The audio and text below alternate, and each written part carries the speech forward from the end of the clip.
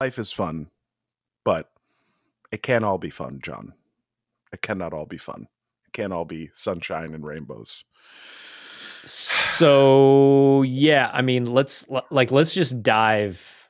Straight in because there's a lot to cover. I don't even know if it's even worth like covering or detailing all of it. I feel like it's just more like let's just reflect on our feelings and our emotions coming out of a wild rodeo of a Formula One weekend in Austin. Sprint weekend. Yeah. Yep. So we got to intro the podcast before we do. What podcast were you talking about? This is the F1 I'm sorry, Files. I thought this was our weekly conference call. No, it's the weekly conference call. We've been Okay. Oh man, there we go. Yeah. The whole time, egg on your face.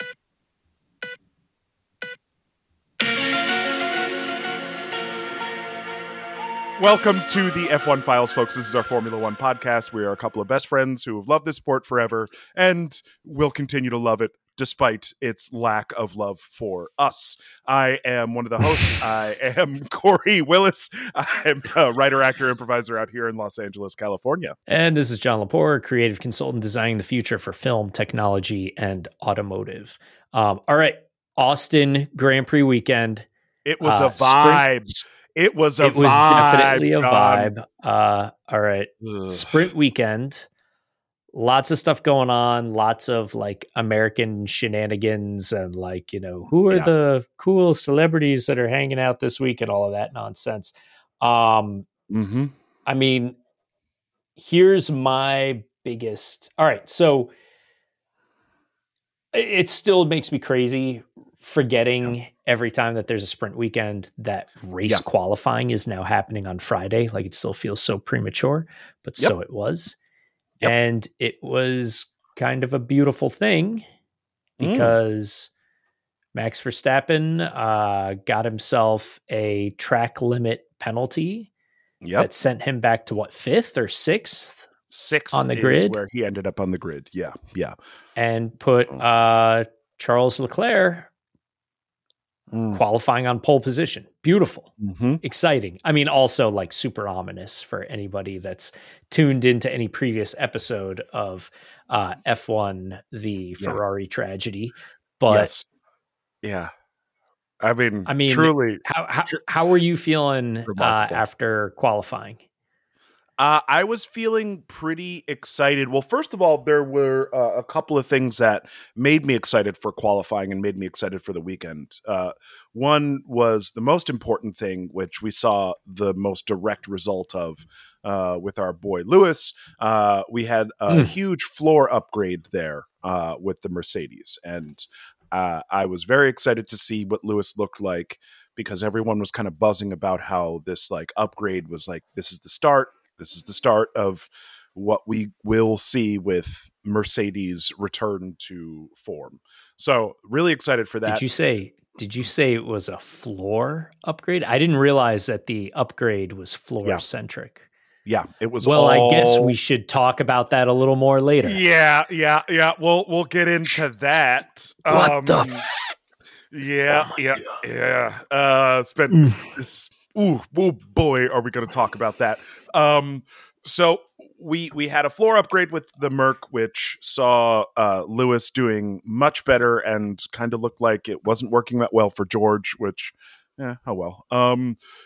And then we also had an upgrade to the Haas, which was this was like a huge thing. Gunther Steiner was talking about it for weeks about the fact that, hey, this is an upgrade that will like hopefully bring us on par with some of the other midfield runners. We're going to be following the Red Bull design. If this design doesn't work, we've kind of ruined not just the rest of this year, which like either way they're not doing great, but it could have potentially ruined next year for them too. So this was like a huge upgrade for Haas. And it saw some pretty decent results early on in qualifying. Did you notice anything out of that at all, Johnny, or did you hear anything? There was nothing that really popped out to me other than the sort of like headline factors in there. And just, I'm always just excited to be watching Circuit of the Americas. It's an awesome venue. Love seeing cars on track there. Yeah, and I love that they went in. There were like some behind the scenes stuff where people were talking about how it's like basically it was drawn on the back of a napkin by the guy who designs by Tilke. And like that they basically just like Frankensteined a whole bunch of other circuits into this this layout and found the perfect piece of land in like the perfect city in Texas. Like it's just, this is like a storybook, not ending, but like a storybook, like 10-year anniversary for Circuit of the Americas. F1 is bigger than it's ever been in America. It is more popular. They saw over 400,000 people again this weekend across all the days. And John, I know when this first happened, both of us were like chomping down on our nails, being like, oh boy, this could tank F1 in the US if the Circuit of the Americas does not do a good job. Like it really, F1 has never had a permanent home in the US, and this was the first attempt at it. Not never, but Watkins Glen was the only former permanent home, purpose-built track for F1. Not exclusively, but that was the home of F1 in the US. And for our whole lives, it's been gone, John, pretty much since we were like single digits. So huge. So I'm trying to find out also if I want to see what news there is on ticket sales. While I was out there last week, I had heard from some locals that like, oh yeah, it is far from sold out. It's actually, and they're like drastically slashing prices, which is, part of this sort of like Verstappen recession with Formula One, but also I think is a sign around everybody's gotten super greedy and they've been jacking the prices through the roof for Formula One tickets. And my understanding is that there's actually still prices are now starting to tumble on Vegas, and that there's a decent number of tickets that are still available there. I mean, they may be tumbling from like $15,000 to $7,000, but but that's still a pretty huge slashing of the rate. On Friday watching qualifying, I know that the grandstands are like set back from the start finish straight, and like the majority of the grandstands are kind of like a little bit further down track. Like they don't start right at the start finish line. Yeah. So it's a little bit of a departure from the norm where you would get like a crowd really reacting.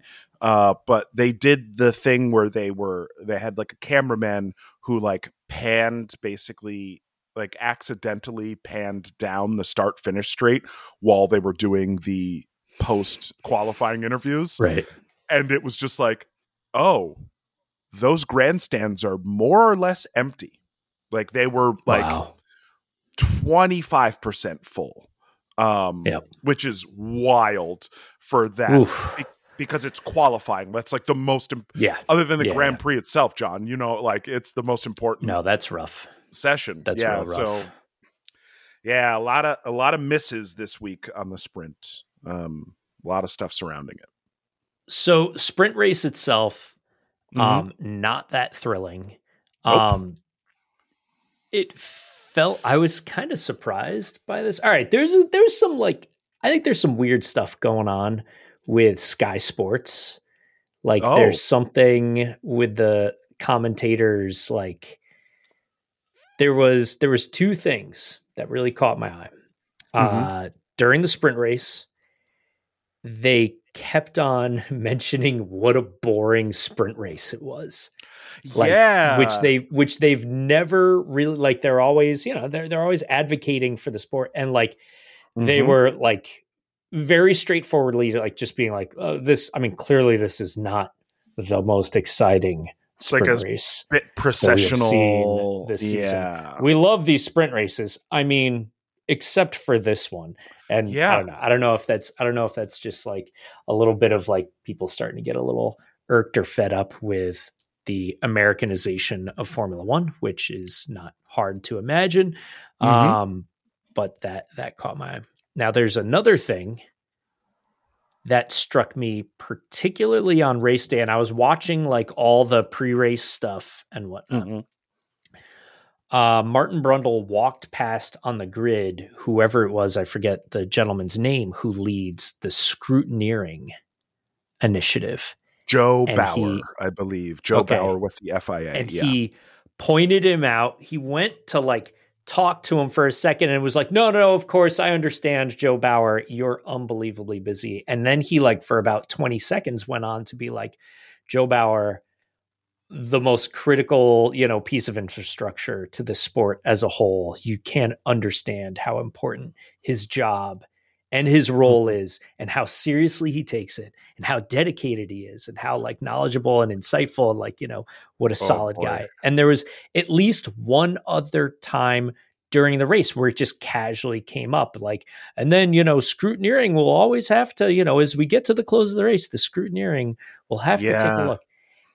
And it made me wonder if there was already some like, under the radar murmurs of like, hey, the scrutineering folks are getting a little concerned about some stuff going on with Mercedes and Ferrari.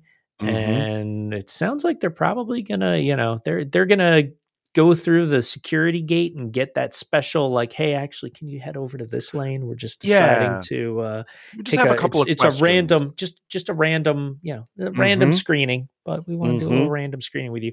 And like, it made me wonder. And also, of course, if there was any inkling that like, hey, there might be something up with the Mercedes and or the Ferrari, and then seeing how the race is going, I can almost understand, the broadcasters wanting to like get out ahead of it and just be like, okay, remember folks, like we are still going to have to count the mail-in ballots, like we're don't assume everything is exactly as it seems right here and now, and try and like, just sort of settle, because I have to say, if things, all right, I'm getting ahead of myself, but sprint race, hard not to get there. Yeah. Nothing too epic or dramatic there. Not that I couldn't, I mean, I took note. This was one of those where I like was starting to take notes and then just kind of was like, oh, there's nothing happening. I don't really care about the sprint. I mean, the most I think like the most exciting thing that was happening in there was like Hamilton referencing Verstappen going off at track limits, and like the fact that he was like in the pursuit, and like that it was just radio communications really. There was one thing that I thought was interesting. One tiny little snippet of communication was when Bono and Hamilton were like going back and forth with trying to wind in Verstappen towards the end of the sprint race. And Bono basically was like, oh, you need to like change your strat mode and do a little bit of lift and coast, which like normally when you hear someone going like lift and coast, it's like, oh, there's like a brake issue or there's like a fuel saving issue.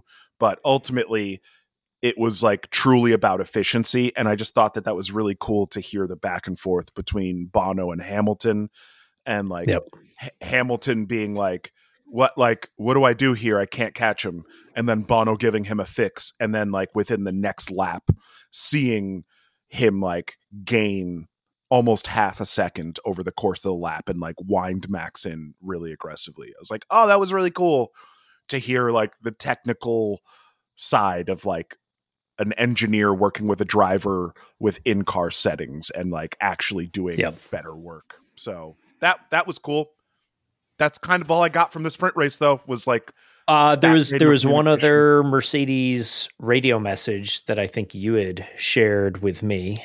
Yes, yeah. which was after the race was over. Yeah. Yes. Yeah, and it was Bono, like Hamilton being like, oh, we're good, everything's good, right? And like Bono being like, yeah, it's nice that we actually have a car that we can work with. And it was like, ooh, this sounds like they are building a platform, not for the rest of the season, but they are fully going, hey, you know, the thing we thought was going to work? Well, it actually works, guys. Yeah, there was just like a little, it was like almost like if you could put like the little devil emoji that's like smiling, that would be the emoji that you put after Bono's response, just being like, yeah, buddy, I think we got something here. So I loved that.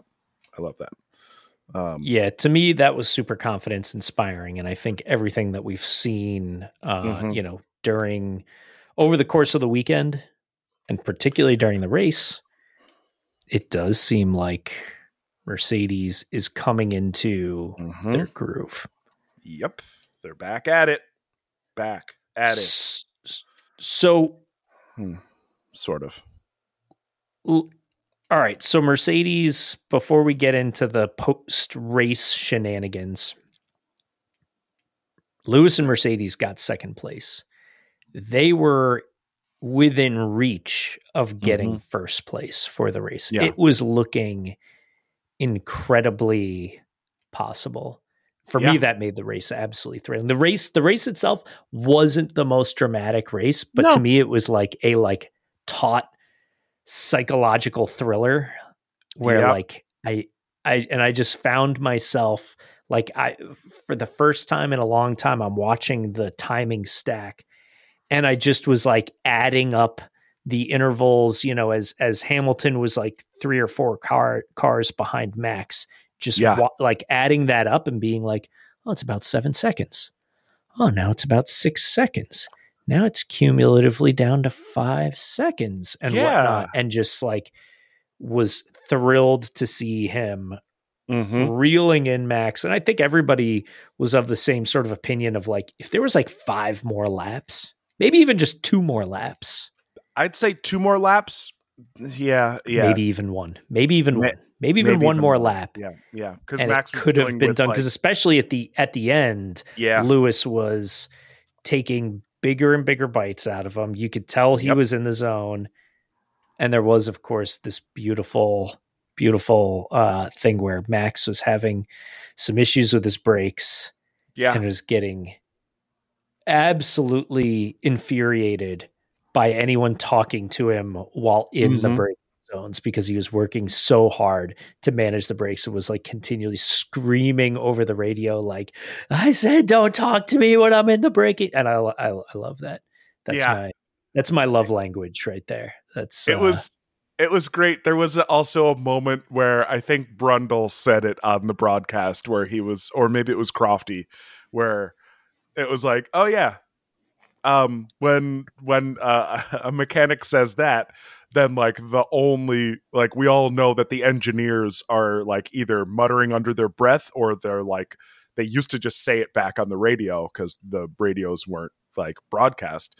But it would be like, drivers would be like, don't talk to me in the corners. And the engineers would be like, okay, don't talk to me in the straights. Okay.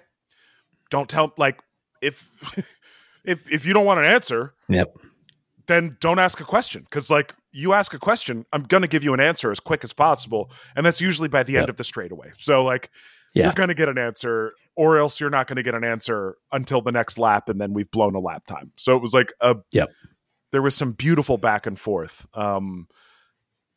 Max like screaming about how terrible the brakes were compared to yesterday. Like I love that there was like a little qualifier in there too, which I've never heard Max do, where he usually just like speaks in broad sweeping statements and doesn't feel the need to qualify what he was talking about specifically.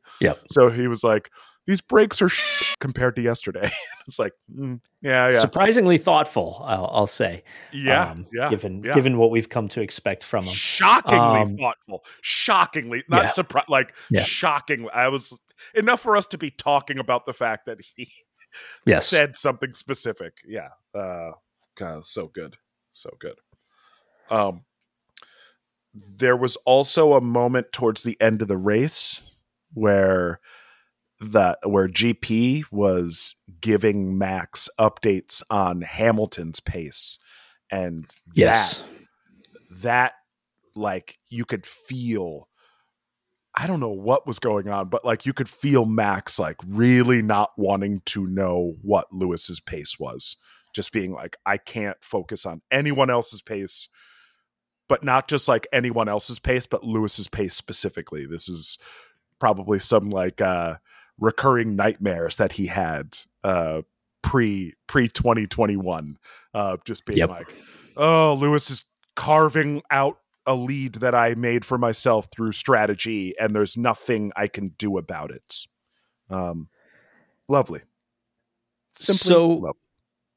Let me take a moment to temper my enthusiasm here, because to me this is beautiful. This to me feels very much like it's happening. Mercedes is coming back. Lewis is falling right back into form. Everything is going the best it possibly could in regards to that. Yeah.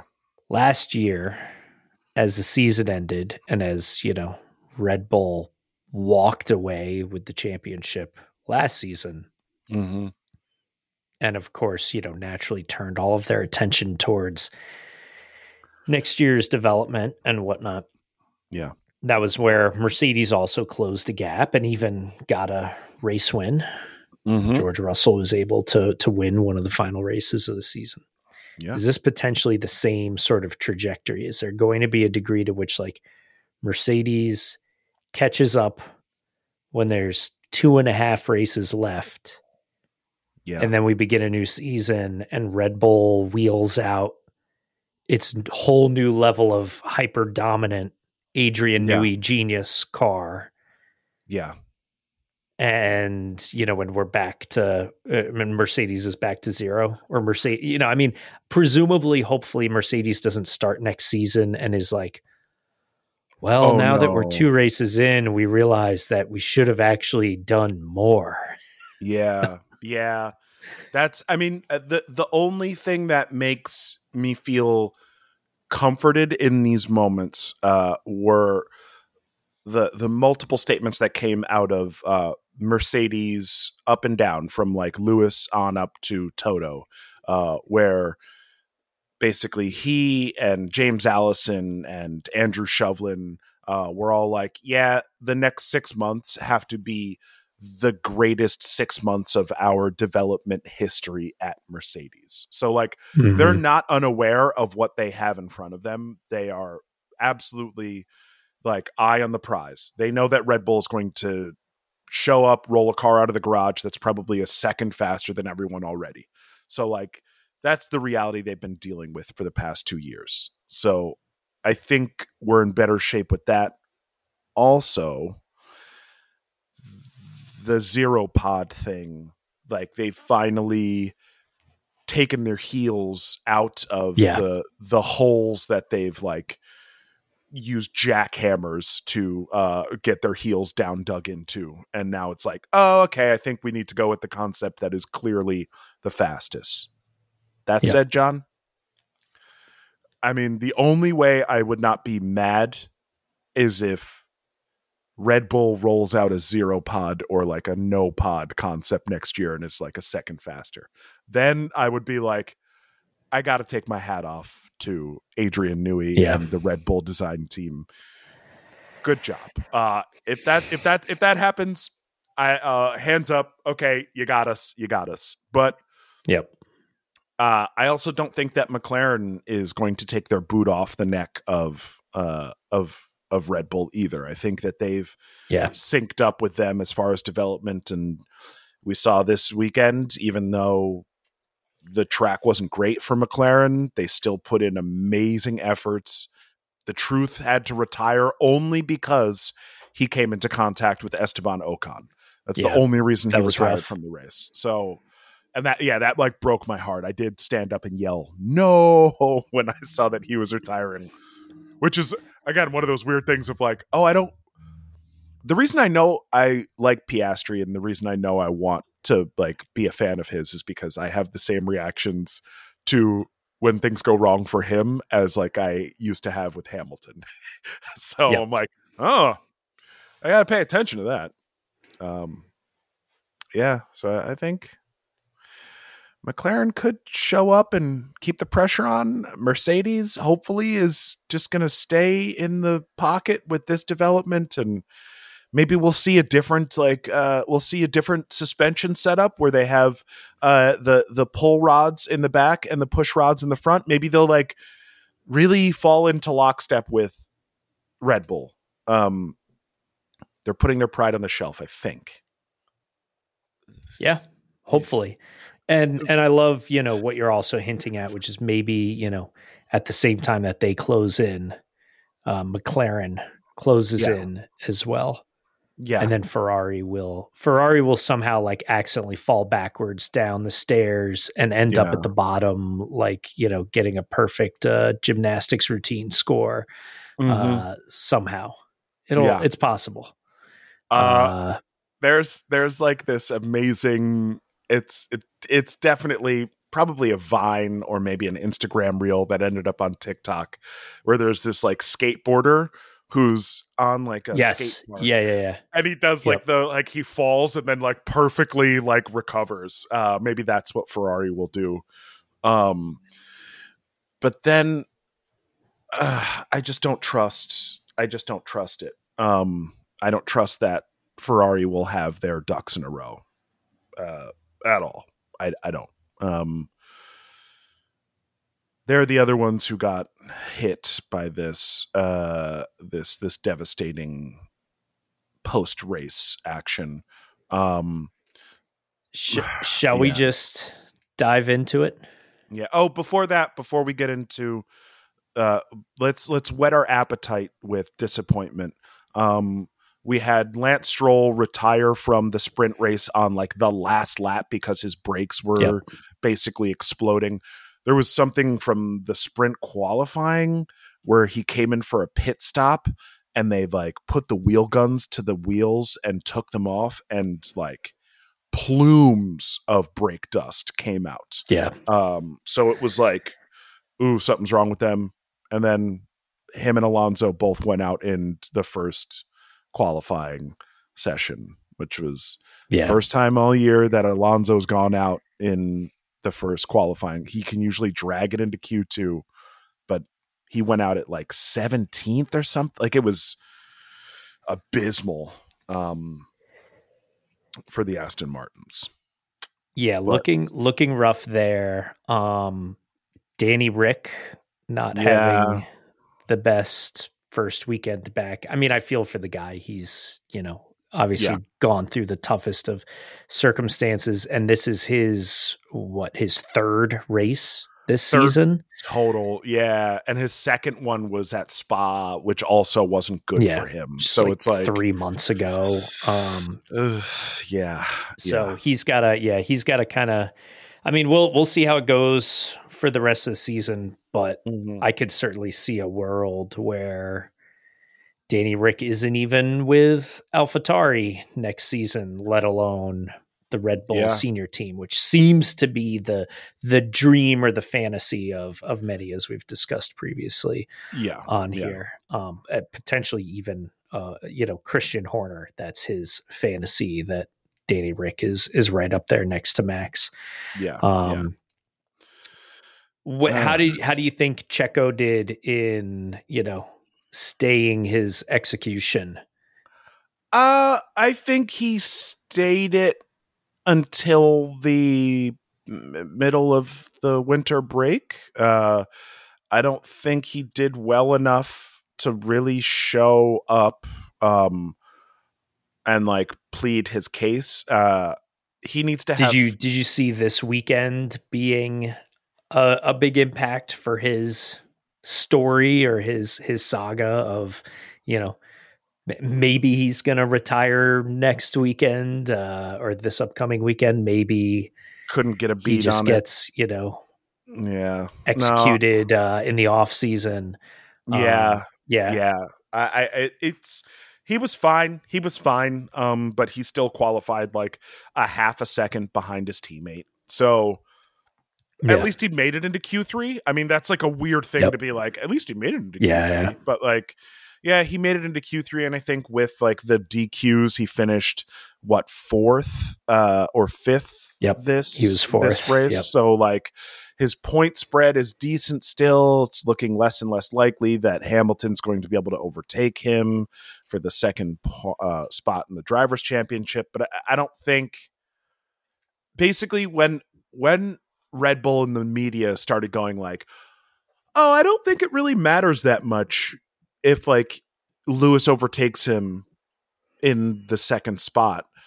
Like, some people were like, oh, I don't think it matters in like a positive way. And I was like, I don't know if I think it's the exact opposite. I think like they've already made the choice and they're just going to evaluate Danny Rick and see where Danny Rick is over the winter break and have some serious conversations about where his career is going and how long the contract would be signed for. Like, I think it's a foregone conclusion. I don't think Sergio has a seat next year. I just don't. Yep. Which sucks. I'm pretty certain of that. Yeah. Same with Logie. Even though he scored 1 point, he scored a championship point. The only reason he scored it was because of the 2 DQs that happened. So, like, I also don't feel great about Logan because he qualified last. He finished last in the sprint, right? And then finished. So, all right. So, I mean, it was technically his best race performance that we've seen from him all season. And he did finish, I think he directly behind his teammate. So finished directly behind his teammate. So that's good. The getting points due to 2 disqualifications, like 6 hours after the race. Yeah. And, having that be 2 disqualifications, the highlight. Yeah. 2 disqualifications. 2, not 1. Like that's the other thing too. Is like, okay, 1 DQ, I'd be like, all right, well, you put yourself in the right position, but like he was not in the position to score points at all, even if people got penalties.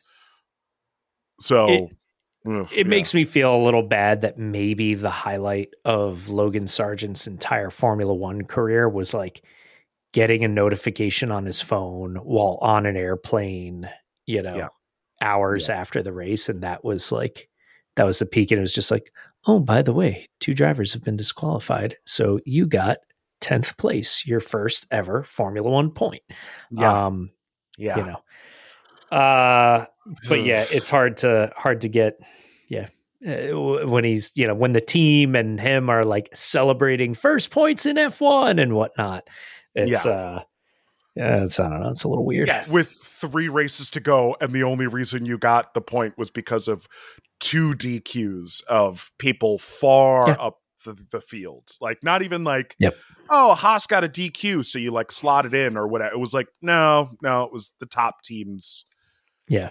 Got disqualified for every driver was graded on a curve this weekend. Yeah, truly. Yeah. All right. So let's jump straight into the disqualifications. So Lewis, second place. I mean, an incredible result for Lewis. But it's not meant to be. He and Charles Leclerc both disqualified for excessive wear on the wooden skid plate floor. Like, that is, as I understand, it is designed to be worn down. Yes. However, if it has been worn down too much, that is evidence that you are running your car too low. Dangerous. And do they do a measurement of how low the car is, or is it just solely through like, well, if your floor is smashing the track, this often, then you're now like going into this unsafe state. Yeah, well, there's like scrutineering, like basically like not, I don't know if they do like laser point scrutineering, but they do a little bit of like, hey, make sure the car is at the right ride height. But well, I mean, then, in theory, I guess the aerodynamics and the suspension and all the compression and whatnot, the car's change. Ride height is going to be dynamic, not just because it's going over bumps, but because at speed, it is being pushed downwards. Compresses. Yeah. Yeah. It's the same reason they have the little dots on like the rear wing, so that the cameras can see what the wing's deflection looks like under aerodynamic load. So that's basically how they set up the measuring, like when it's dynamic. But for the floor, because like no cameras can like see that, they basically measure the epoxy resin around the titanium screws that go into this skid plate. So like they don't even necessarily measure the skid plate. They measure like how much degradation has happened around the seals of the screws that attach to the skid plate. So It's a very specific measurement, and it's for excellent reasons. This is a 30-year-old rule, and the rule was brought into place because we lost Roland Ratzenberger and Ayrton Senna on the same weekend during the ground effect era of cars, and it was determined, at least for Roland, it was determined that the reason his car lost control was because it was running like dangerously low to the ground. So there was just no way of like turning in when he needed to turn in. And the same went with Senna. That's kind of, we still don't know why Senna's car failed, but like looking at the way the other cars were set up, looking at the other accident, looking at the other fatality, it was determined that it was because of the ride height. So they brought in these planks, and they're like wood and like glass epoxy. It's like a composite. It looks like wood, but it's not. Yep. And that's just to make sure that the cars don't endanger themselves, because these drivers will drive them on the limit no matter what. And it's to make sure that like an engineer doesn't accidentally over-engineer a car and kill their driver. So it's a good. Yeah. I love the rule. It hasn't been violated since I think like Schumacher got DQ'd way back in the day, in like I think the early 2000s, he may have been DQ'd for one race. But that's the only other incident that I can think of or that I've seen mentioned about violating the plank rule. Okay. So, I mean, makes sense. Rules is rules. Yeah. You know. And I think you make a very fair argument for why this rule exists. Let me ask you, is there any chance that Mercedes' excellent performance this weekend, a notably increased caliber of performance, do you think any of that was due to them pushing the limits of how much floor wear they could get away with? I don't think so. I don't think so. And that's from what I've seen from the analysts like Craig Scarborough and Sam Collins and Pete Windsor have all kind of been like, yeah, it's not something an engineer would take into account. It's just not something that it's not something that they would risk. By like setting the floor to like a dangerously close margin. It's just too risky, because not only would it endanger the driver, but it literally, the result is what we saw, which is like, hey, if you get pinched for this, you're just automatically disqualified and there's no recourse. Like you can't argue your case. So I don't think that Mercedes did that intentionally.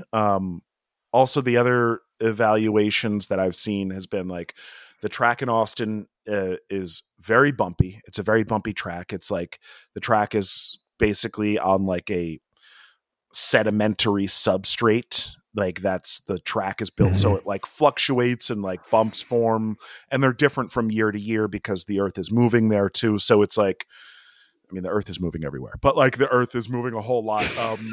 I just want to put that out there. That it's like a problem that they knew about when they built the track, and all the teams know about going into the weekend. So that was maybe an issue.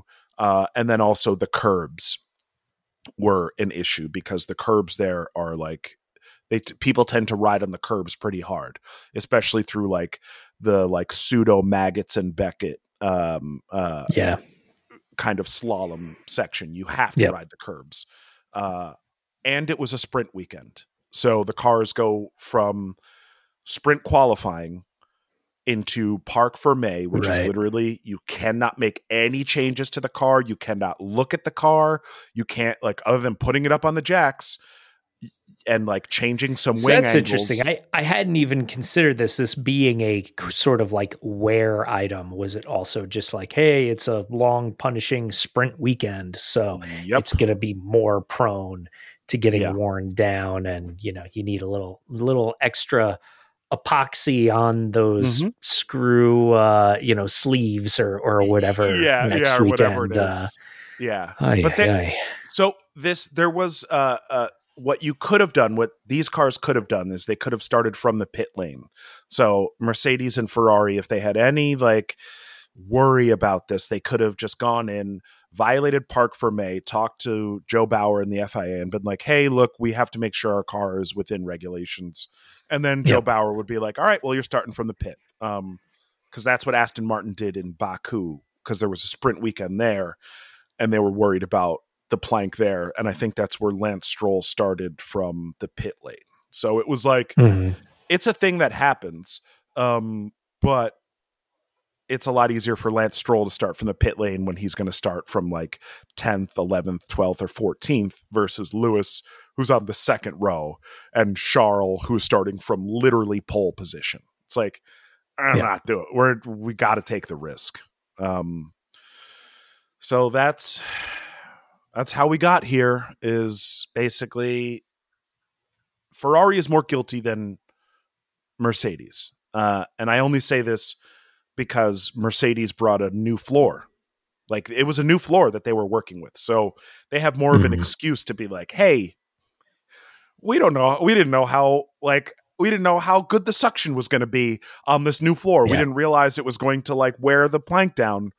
And we didn't have, after the sprint qualifying and after the sprint race, normally we would have taken it apart and really gone through like and analyze the hell out of what just happened in the race. But because of Parc Fermé rules, they couldn't do that. So it's, but still. And I mean, so wild, surprising. I don't remember the last time that we saw a driver just full on DQ'd from a race. Yeah, no. For any kind of infringement. Nope. And it makes me weirdly thankful that Hamilton didn't win the race. Yes. If Hamilton had won his first Formula One race in effectively 2 years. 2 years, yeah. And then was disqualified hours later, like there would be like riots in the streets. It would be that would ultimate travesty. And that's where my conspiracy around, Sky Sports and whatnot, like laying the groundwork for this starts to come in. Agreed. Oof. It did.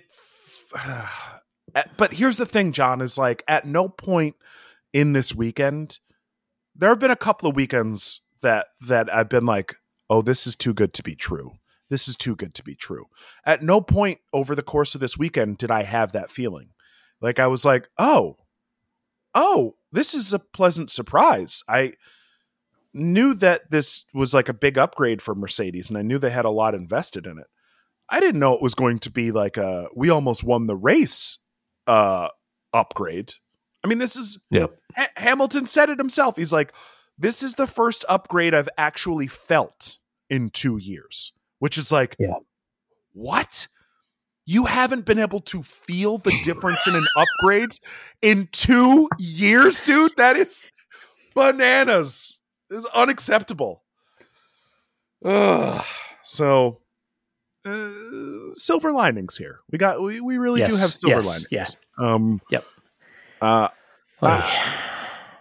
don't love what we got to by the end of the day Sunday, but I do love how we got there.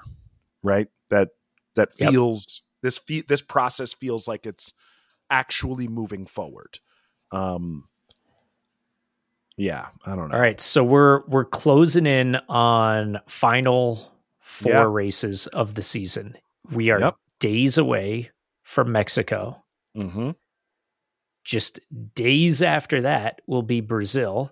Yeah. Yet another sprint weekend. Yep. My God. Ugh. And then it's Vegas, Abu Dhabi, and it's a wrap. Yeah.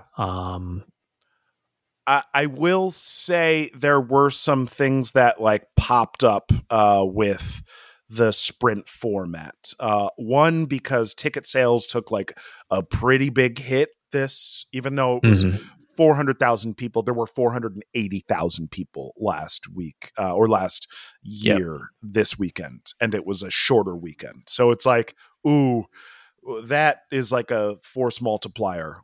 So people have been kind of talking about this too, is like, we need to make a change to the sprint format. We need to make one. There has to be some sort of something needs to happen.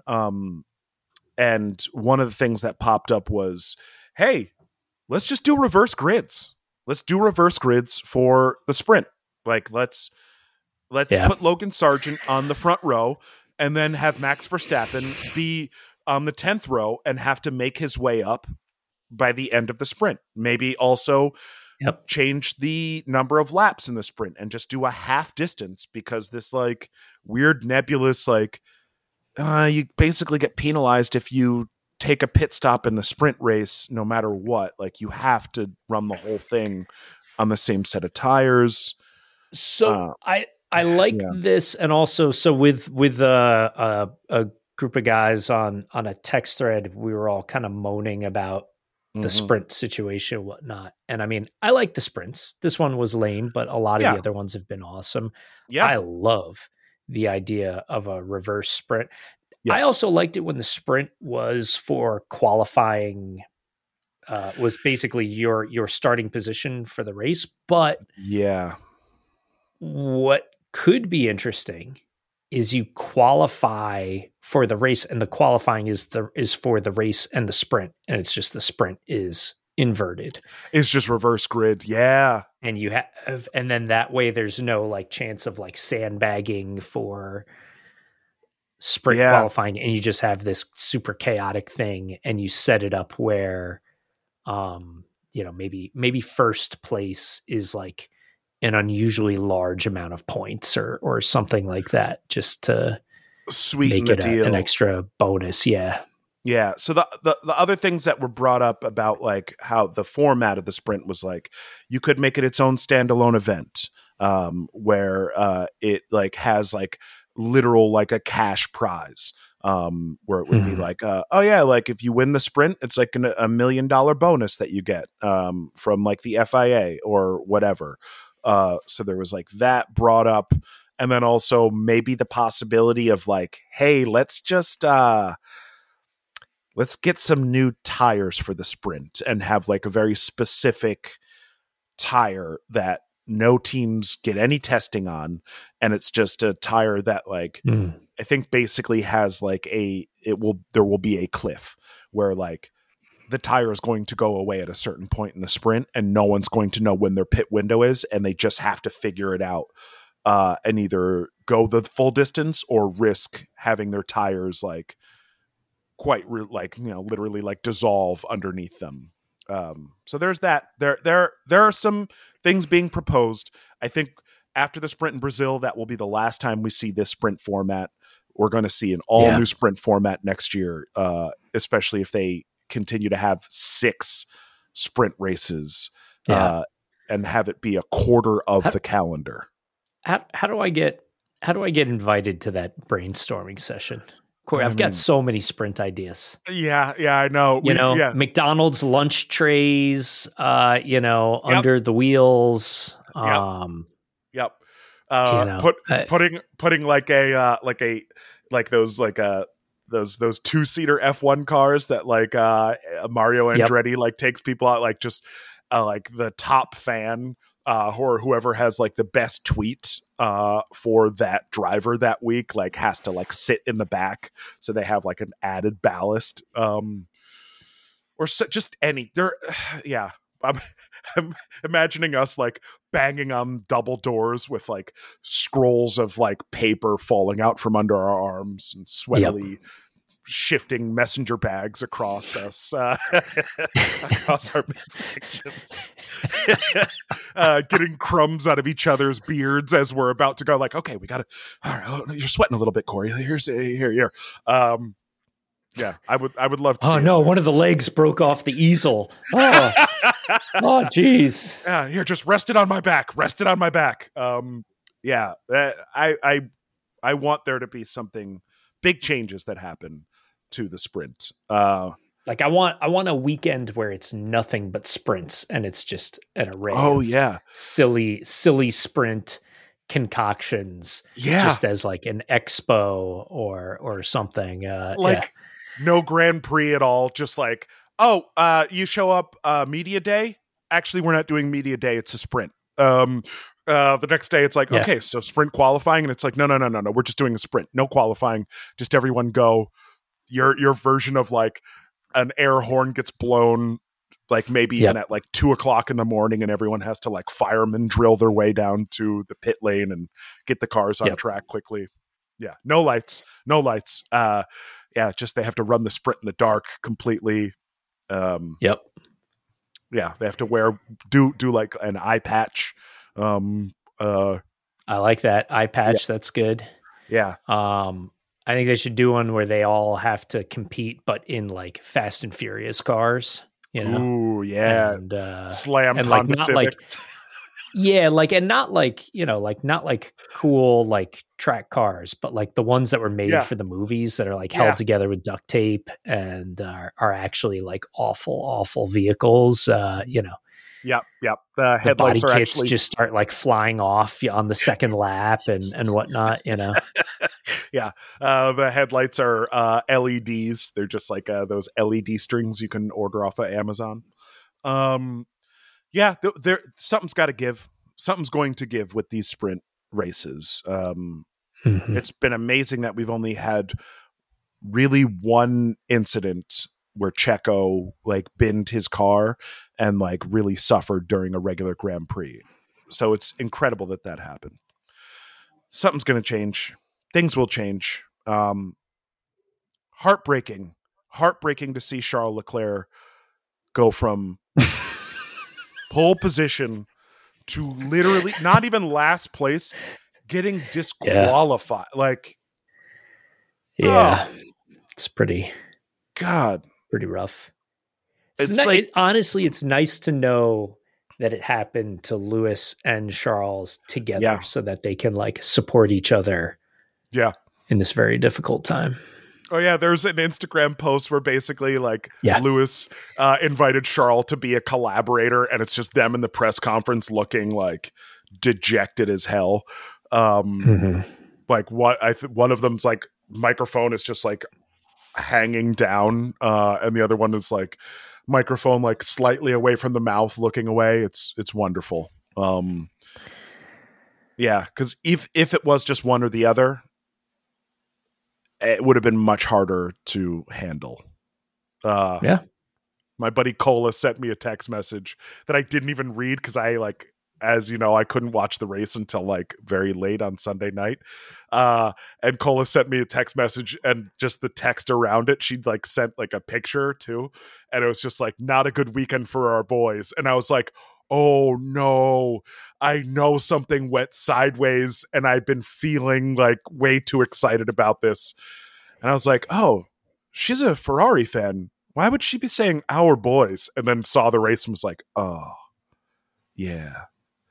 Yeah, it was our poor little baby boys. got their hearts broken. Yep. All right. Well, I'm excited for the race in Brazil. Very excited for that race. Even though it is a sprint, can't wait to see that. Lewis always does well there. He won the sprint last time out and damn near won the race, except for Max decided to, it doesn't matter if I take someone out because that other person, at least they're not going to win the race. Everybody remember that when Max openly said, I didn't really care if I got a penalty, as long as Lewis didn't win the race. I didn't care if I took him out intentionally in an unsportsmanlike way. Yeah. Anyways, looking forward to redemption there. Looking forward to Checo's either redemption or retirement. One last thing. During the trophy ceremony, people were like, oh my God, Max Verstappen was getting booed. Sure, maybe Max Verstappen was getting booed. But for those who are not super politically aware, the person who is handing that trophy to Max Verstappen is the governor of Texas, Greg Abbott. Now, this man has done horrible things and repeatedly does horrible things in the name of like Texas Christianity, basically. So they literally put like floating barbed wire fences in the Rio Grande to stop border crossings, like ensnaring women and children in floating barbed wire flotillas as they tried to flee to get asylum. So like that's who was handing the trophy to Max Verstappen. Meanwhile, one of the biggest contingencies of fans in that area are Mexican people or people with roots in Mexico. So like seeing Max Verstappen getting handed a trophy by the person that they like hate the most, I understand why there were a lot of boos. Like there were a lot of boos and for very good reason. And it not necessarily, they weren't being directed at Verstappen, but hey, if he caught a couple of stray boos, I'm fine with that. I'm not mad at it. But so much to boo at.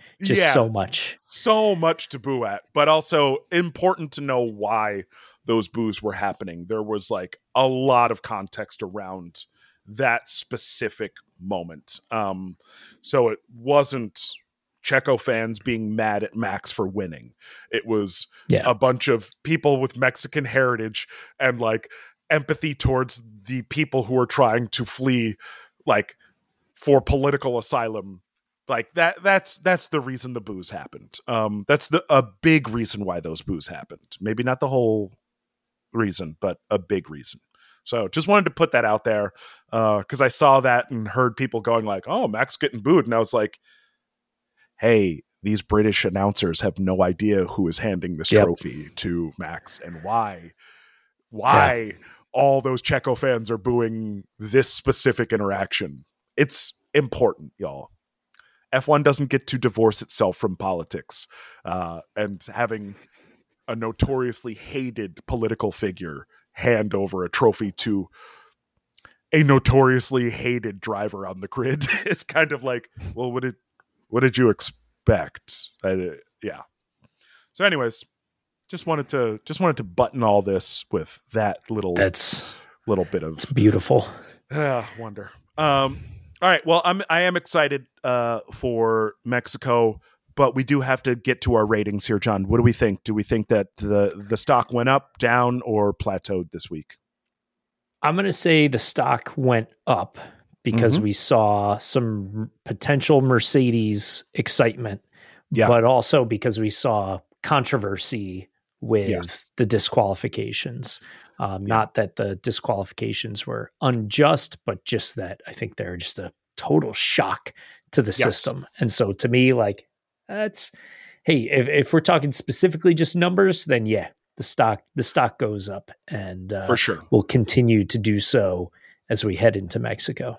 For sure. I'm in the same boat. I think the stock is rising and had a little bit of a spike because of the disqualification of both of those drivers. Again, if it was just one DQ, I'd be like, it'd get a little blip. But because it was two top tier, top name, very like media savvy media darling and fan darlings, like that got some attention. And I think we're all excited to see the redemption.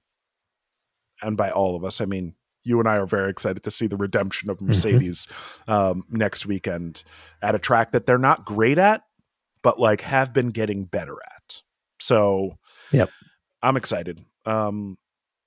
I still love this sport, even though it doesn't love me. And I know that you also love it, even though it's not loving you as much as it should.